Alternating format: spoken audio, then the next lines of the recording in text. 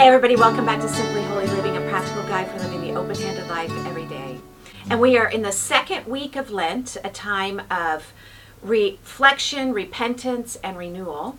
And though we all may be following a different guide or reading a different book, the thing we all have in common is that we've all given up something in order to try to understand the suffering of Christ, to somehow enter into and participate in that suffering. And I wanted to read something just to focus our minds from my reading this week. I'm reading the Bread and Wine book. And the reason I love this book so much is just because it's a collection of writings from all of these great men and women through the ages, ever since Jesus came, just writing down their thoughts about how to stay faithful and following Jesus in their lifetime. And I just love reading, some things from the 20th century, some are from 1800s, 1700s, even all the way back to the 400s. I just find it amazing that even so far back, Christians have always been sort of facing the same things. And I can relate so much to someone who lives in 400, which is so bizarre. And it just gives me a way to kind of enter into the great conversation of Christians through the ages. And so I just love reading it. This particular writing is from Dietrich Bonhoeffer, and I'm sure you're familiar with him, but for those who aren't, he was a German preacher during the time of Adolf Hitler. And he was one of the few that sort of stood up and said, we won't promote Nazism in the church. And in fact, I will stand in opposition to Hitler, no matter what the costs. And of course, it cost him his life. That's what he gave for that. But he was able to write so many poignant, helpful things during this time of imprisonment and all of that, that we've really benefited from today. And this is from his writing. It says, those who acknowledge that they view suffering and tribulation in their own lives only as something hostile and evil can see from this very fact that they have not at all found peace with God. They've basically merely sought peace with the world, believing possibly that by means of the cross of Jesus Christ, they might best come to terms with themselves and with all their questions, and thus find inner peace of the soul. They have used the cross, but not loved it. They have sought peace for their own sake, but when tribulation comes, that peace quickly flees them. It was not peace with God, for they hated the tribulation that God sends. And when I read this first, it just cut me to the heart, so convicted, because I certainly can be, I run the risk of being somebody who is searching for that inner peace. I want the sort of the Zen, Nirvana experience. And, that's not the cross. The cross is accepting that Jesus is Lord, that God is good, and whatever he sends, whether it's rain or shine, whether it's good times or bad times, whether it's testing or feasting, that he is still good and that he is worthy of praise, and that I don't have to have my peace wrapped up in a peaceful circumstance or a peaceful existence here. It truly is finding peace with God, is truly finding that peace that transcends all understanding, because no matter what the circumstances, I still feel peace. I feel security. I think that word security has been coming to mind over and over these past few weeks, because I feel things differently than I've ever felt before, but I feel secure. And I think it's just that whole idea that whatever my lot thou hast taught me to say, it is well with my soul. That's where that comes from, that peace with God, not just peace, not just inner peace. So anyway, I hope that helps us as we're doing this time. Sometimes times of fasting and times of introspection can turn into something to satisfy ourselves rather than something for God or to participate with Jesus. So I hope that helps. And I wanted to go over to John 5 today. I told you I've been reading from John. And something that's been happening to me as I've been reading these past few weeks, or just the past few days, has been just that I'll get to a story of some miraculous thing that Jesus did. Last time we talked about his first miracle, or a healing. And I really find myself just wanting to, meditate on it for a while. And this is definitely a practice that helps us to be more holy, just to sort of immerse ourselves into a story and try to feel the characters and try to feel what it would have been to be there, and try to hear what we can learn from Jesus and how he handled the situation, and what we learn about his heart and the heart of God through it and all of that. And so as I was reading, I stumbled upon, again, the story in John 5 about the healing at the pool. And I was very interested in it. First of all, because 2019 for me was sort of a time of tearing down. You know how Ecclesiastes says there's a time to live and a time to die, a time to laugh, a time to cry, time to tear down, a time to rebuild. And I feel like 2019 was legit a time to tear down. You know, and I feel like hopefully 2020 is going to be a time to rebuild and to heal. And it actually, so far it has been. So far so good. But that's what led me to sort of, you know, camp out on this story. And I want to read it and then go back and just talk about it a little bit. Because this story to me is about what to do when you are stuck. So let's read this. Afterward, Jesus returned to Jerusalem for one of the Jewish holy days. Inside the city, near the Sheep's Gate, was the pool of Bethesda, with 5 covered porches. Crowds of sick people, blind, lame, or paralyzed, lay on the porches. One of the men lying there had been sick for 38 years. When Jesus saw him and knew he had been ill for a long time, he asked him, "Would you like to get well?" "I can't, sir," the sick man said, "for I have no one to put me into the pool when the water bubbles up. Someone else always gets there ahead of me." And Jesus told him, "Stand up, pick up your mat, and walk." Instantly, the man was healed. He rolled up his sleeping mat and began walking. But this miracle happened on the Sabbath. So the Jewish leaders objected. They said to the man who was cured, "You can't work on the Sabbath. The law doesn't allow you to carry that sleeping mat." But he replied, "The man who healed me told me, 'Pick up your mat and walk.'" "Who said to do such things as that?" they demanded. The man didn't know, for Jesus had disappeared into the crowd. But afterward, Jesus found him in the temple and told him, "Now you're well, so stop sinning, or something worse may happen to you." Then the man went and told the Jewish leaders that it was Jesus who had healed him. And you know, the first thing that that jumped out at me during my first reading of this was just the fact that at the end, you know, Jesus comes back to this man and he says, "You need to stop sinning." And I sort of, you know, it struck me because, you know, when we think of healing, I think that probably wrongly, I often think of, you know, healing from wounds that other people have inflicted on me, or healing from things, you know, maybe past sins or things I've done to myself. But I think it's important to remember that there is a part of the healing process that requires repentance on our part. And I was interested in seeing how these things all came together.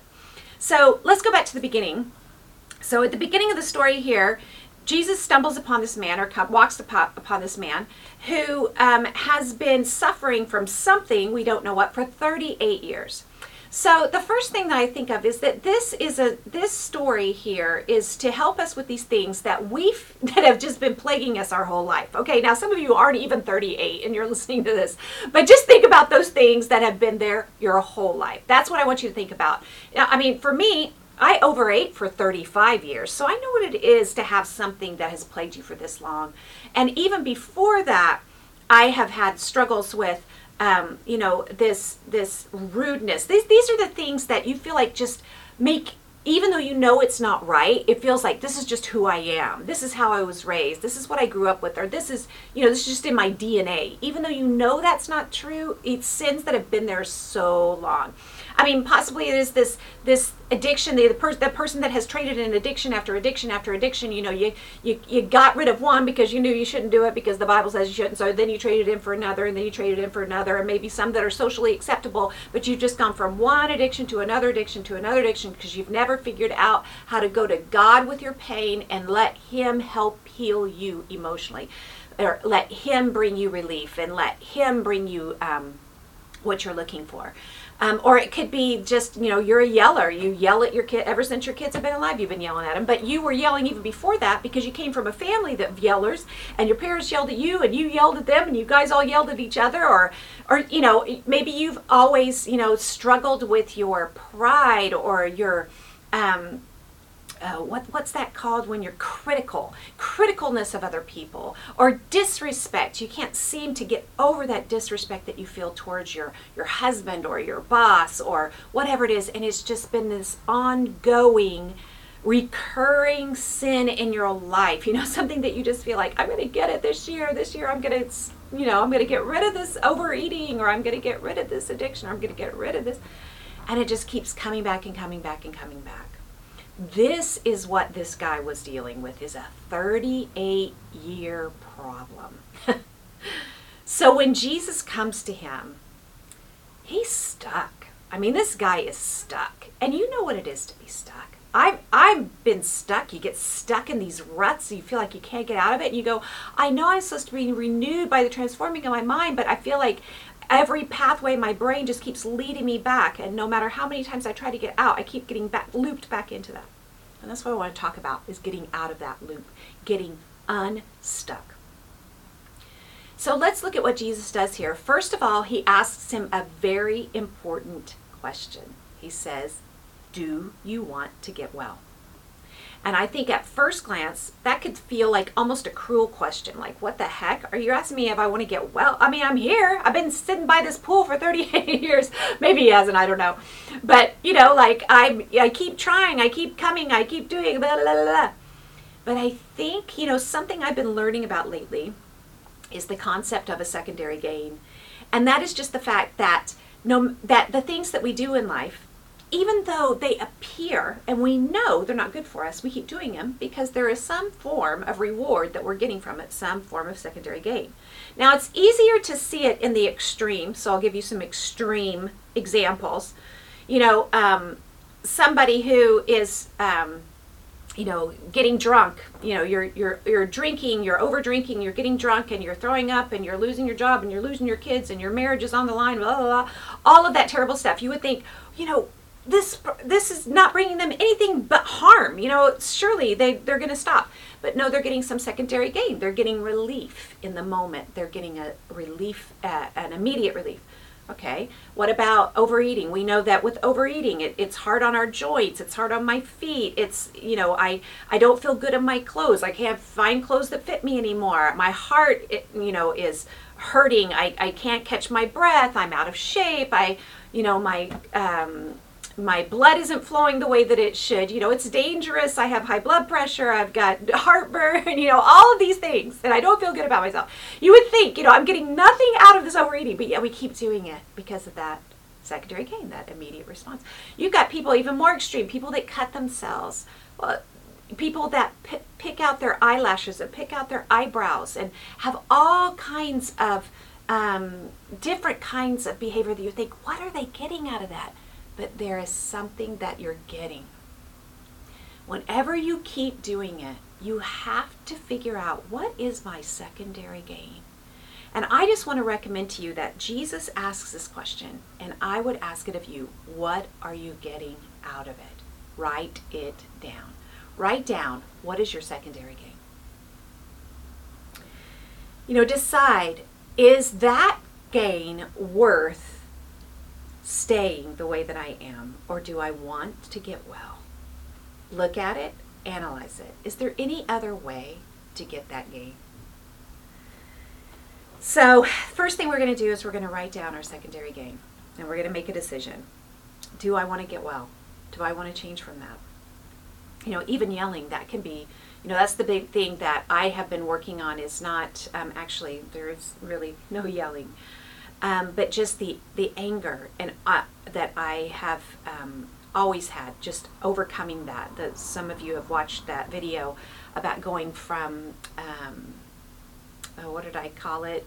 I can't remember, but it's going from intensity to gentleness, I think is what I called it, and learning to be gentle. That was a huge thing to try to have to figure out, what am I getting out of this? Well, of course, I'm getting quick relief. I'm getting my way. I'm getting what I want in the moment. I'm settling for what I want in the moment and sacrificing what I want for the long term.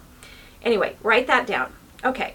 But when Jesus does ask him that, and he asks him the question, do you want to get well? What does he get back? Of course, he gets back, all this guy's excuses. And of course, that's the first thing that creeps up for us. I mean, we're like that. I'm totally like that. I'm turning myself in. I am all about, like, when something is not going right, when something bad happens, I'm like, okay, who is to blame around here? And rarely is it me, like looking around. Jay's close, I'll blame him. My kids, it's my kids. They're the reason I, get so upset because they do this and they do that. And well, if he would just this and he would that, are the people around me, my small group, my church, my school, whatever. It is so easy. Even says, well, everybody gets in before me. It's always so much easier to project out. That's what we as humans do. We like to project out our problems and make it about somebody else besides us, or deflect back onto the person that's bringing some issue to us, or whatever it is. We don't want initially to take responsibility. But I urge you, even if that is your first response, push past it. It's my first response a lot. But push past it and go, wait a second. It's not anybody else's fault. It's not my upbringing. It's not my my hormones. It's not my metabolism. It's not any of those things. It is me. Okay. And try to get rid of those excuses. Write all of your excuses down. You've already got your secondary gain written down. Write all of your excuses down. What have I hid behind? What have you been hiding behind? What have you been going to and blaming for the reason that you cannot yet change with God? Okay, so he gets through all of his excuses, and then Jesus just says, stand up, pick up your mat and walk. Which I think is so funny because he doesn't answer a single one of his excuses. He doesn't try, which my whole thing would be to figure out the system around here. That's not fair. You can't get in. Hey guys, this is not fair. I try to rearrange everything. I just don't think like Jesus, But Jesus is like, no. Get up, pick up your mat and walk, which is interesting that he tells them those three things to do. But let's talk about these three things. First of all, it just says stand up. And I think this is really important because you know how many times we fall down? It's time and time again. And that, that commercial that says, I've fallen and I can't get up, that's a funny commercial, but that's not funny in real life. Because you try. And this is why so many people quit. I've tried and I've tried. And every single time I try, then I fail. And I've tried again and tried again. Yes, I know. But the only thing that you can do to fail is quit. You need to keep getting back up, because every time you get back up, you're getting back up. You are not starting from scratch, you're starting from experience. So you get back up and you start from experience. And you go, no, I'm going to stand. I'm going to stand up. I'm going to stop allowing myself to be taken down and kept down. Every time I fall down, I'm going to get back up. And I promise you, that if you continually do that, you will learn to stand permanently. You will. It takes a while, just like it does for a toddler. A toddler's learning to walk.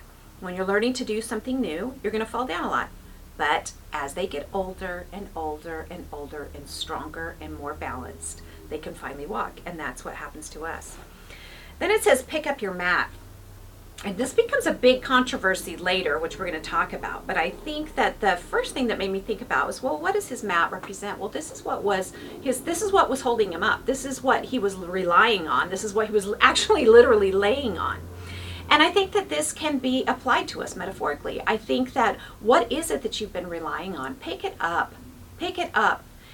There is a time to just get rid of the thing that you are relying on. I mean, it is Jesus that said, if your right hand causes you to sin, cut it off. If your eyes are causing you to sin, gouge it out. I think we got to be very, we have to be careful to remember that Jesus did require change in our life. It's not just being works-oriented to change. When he says that, he means change something in your life. Cut it out. Maybe it's that you need to cut something out of your life. Maybe you need to change your route home from work. People that have struggled with impurity their whole life, you need to cut off certain things in your life. If you've been struggling with impurity since you were 10 or whatever age you were, you should have a lot of things that are helping you on your computer. You should have a lot of watchdog things on this phone right here. This is a weapon of Satan. It could also be a tool for God, but it's a weapon of Satan, a phone. For those of you who are listening at home, I held up my phone. You know, you have to be willing to cut those things out of your life that mess you up. Maybe you need to cut out a certain meal. Maybe you just need to decide this whole day belongs to the Lord. It's not like I give God my whole day, but the nights belong to me. No, the nights belong to God too. When you get home, it belongs to God. Maybe you need to start praying on your way home from work. Maybe you need to change the way that you enter the house so that you can be gentle and kind. Maybe you need to change the way you're doing your morning routine. What do you need to change? What do you need to cut off? What do you need to pick up? What do you need to move? Figure out what it is that is enabling you. You know, when we see someone who's using, when we see an alcoholic or someone who's using other drugs, we know that they can't do that alone. There's only way an alcoholic can continue to be an alcoholic is if he's being supported by people around them, right? What is enabling you? Get rid of whatever's enabling you. Take responsibility and get rid of it. And then it says, walk. We need to get going. You know, there are things to do. You know, the truth is, if we are busy doing the things that God has intended for us to do, we don't have as much time to get into the things we shouldn't be doing. And I'm not talking about making yourself busy to be distracted. I'm talking about doing those things, those good works, which God prepared in advance for you to do, as it says in Ephesians. Or how about in 1 Peter when it says, if you are being tested in many ways, you should recommit yourself to your faithful Maker and continue to do good. When we have committed ourselves to Bible studies with people, to times with our children, I just had a time with my daughter. You know, nothing that I wanted more than to just sort of veg out and take a nap or whatever. But I just had this incredible time with my daughter reading this book together. I was so tired I didn't want to do it, but I'm so glad I did it. It kept me doing something good, and God blessed it because now she's blessed and I'm blessed. You know, we need to keep ourselves walking in the light, walking in the Spirit, doing the things the Spirit is calling us to do, and walking in the light, which means bringing everything up and into the light. That will help you to keep from going back to those things when you are confessing, when you are texting. I have a group of people, a way down group of people. We just text each other, how are you doing? What are you struggling with? What's going on? Confession and sharing victories and repentance stories and all that. It is refreshing, and it keeps me walking in the light. Commit yourself to walking and doing good. Okay, so let's recover this. So you're going to write down what you are, your secondary gain. You're going to write down what your common excuses are. Then you're going to stand up. You're going to get going. You're going to get yourself back up. You're going to get rid of whatever it was. You're going to, get rid of whatever's making you stumble, whatever's supporting you, whatever's enabling you, and you're going to get back to walking in the light. Okay, so what happens when you do that? Well, in this case, a lot of controversy that you really wouldn't expect, okay? So I don't know why this is, but whenever we repent of something, whenever we change something, I think it upsets the order of all the people around us. In some ways, if we change something, we repent, we feel this refreshment. And a lot of times people who are in line with us spiritually, they feel refreshed as well. They're inspired, and it inspires them to change and to grow. And it's like this synergy. It's like this, that, it goes out from you, and it sort of affects the people around you, and it sort of brings everybody up. That's for the people that are walking in the light. But when you've been in the darkness a little bit, and you have other people that you've been hanging out with the darkness, maybe you've been gossiping with people or hanging out with people just talking about stuff that doesn't really matter or whatever, and then you change, it shines this bright light, this big spotlight on them, even if you don't want it to. And they feel uncomfortable, and they don't like it. Sometimes you have to change even who you're hanging around with. I've known people that became Christians, and they pretty much lost every friend they were hanging around with for a while. It comes around later, but for a while it causes some friction. It causes some problems. I've known people who've gotten sober and have become faithful to their spouse, but it caused them to be so different that their family didn't like it. It's crazy, right? Because sometimes the light shines so bright, but the darkness doesn't like the light. They don't want to come into the light for fear their deeds will be exposed, as it says in John 3:19. And so they get uncomfortable. And this situation, it wasn't even their sort of the worldly party buddy kind of people. This was the religious people. And I think sometimes this can happen too. Sometimes when you repent of something, honestly, even the religious people around you resent it, because perhaps it's not the way they wanted you to do it. And here's what we see here. These religious people that surrounded this guy were so worried about the Sabbath, their mindset about what the Sabbath meant, that they totally missed the miracle. This guy who could not walk, who had been lame, is now walking in front of them.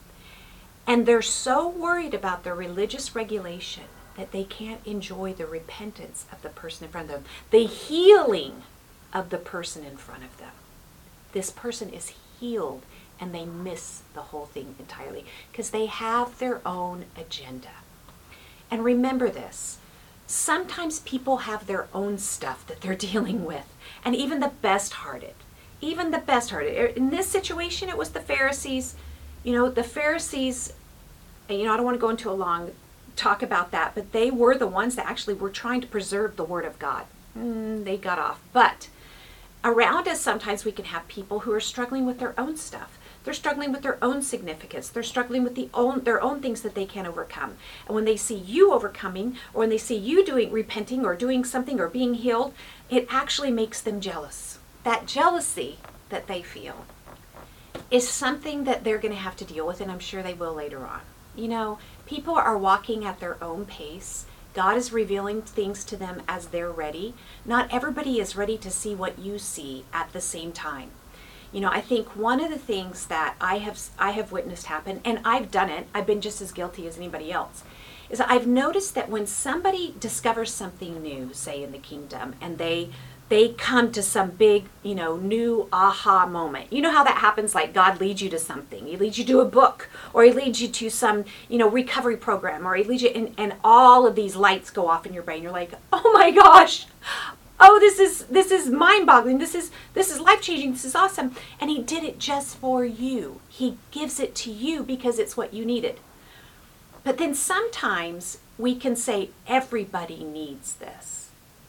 I've had both of these things happen from my perspective. There's been times where I've thought, oh man, everybody needs this. Everybody needs CR, or everybody needs this way down, or everybody needs whatever, and I'll think those things. But then there's other times where I realize, I think that this was just what it took for me to see things that other people have already seen.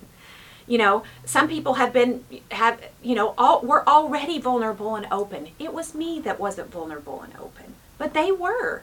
They didn't need that to make them that way, but I will put it on them. And I've noticed that happens. When some people have epiphanies, they want everybody else to have the same epiphany in the same way, from the same book, from the same program, whatever it is.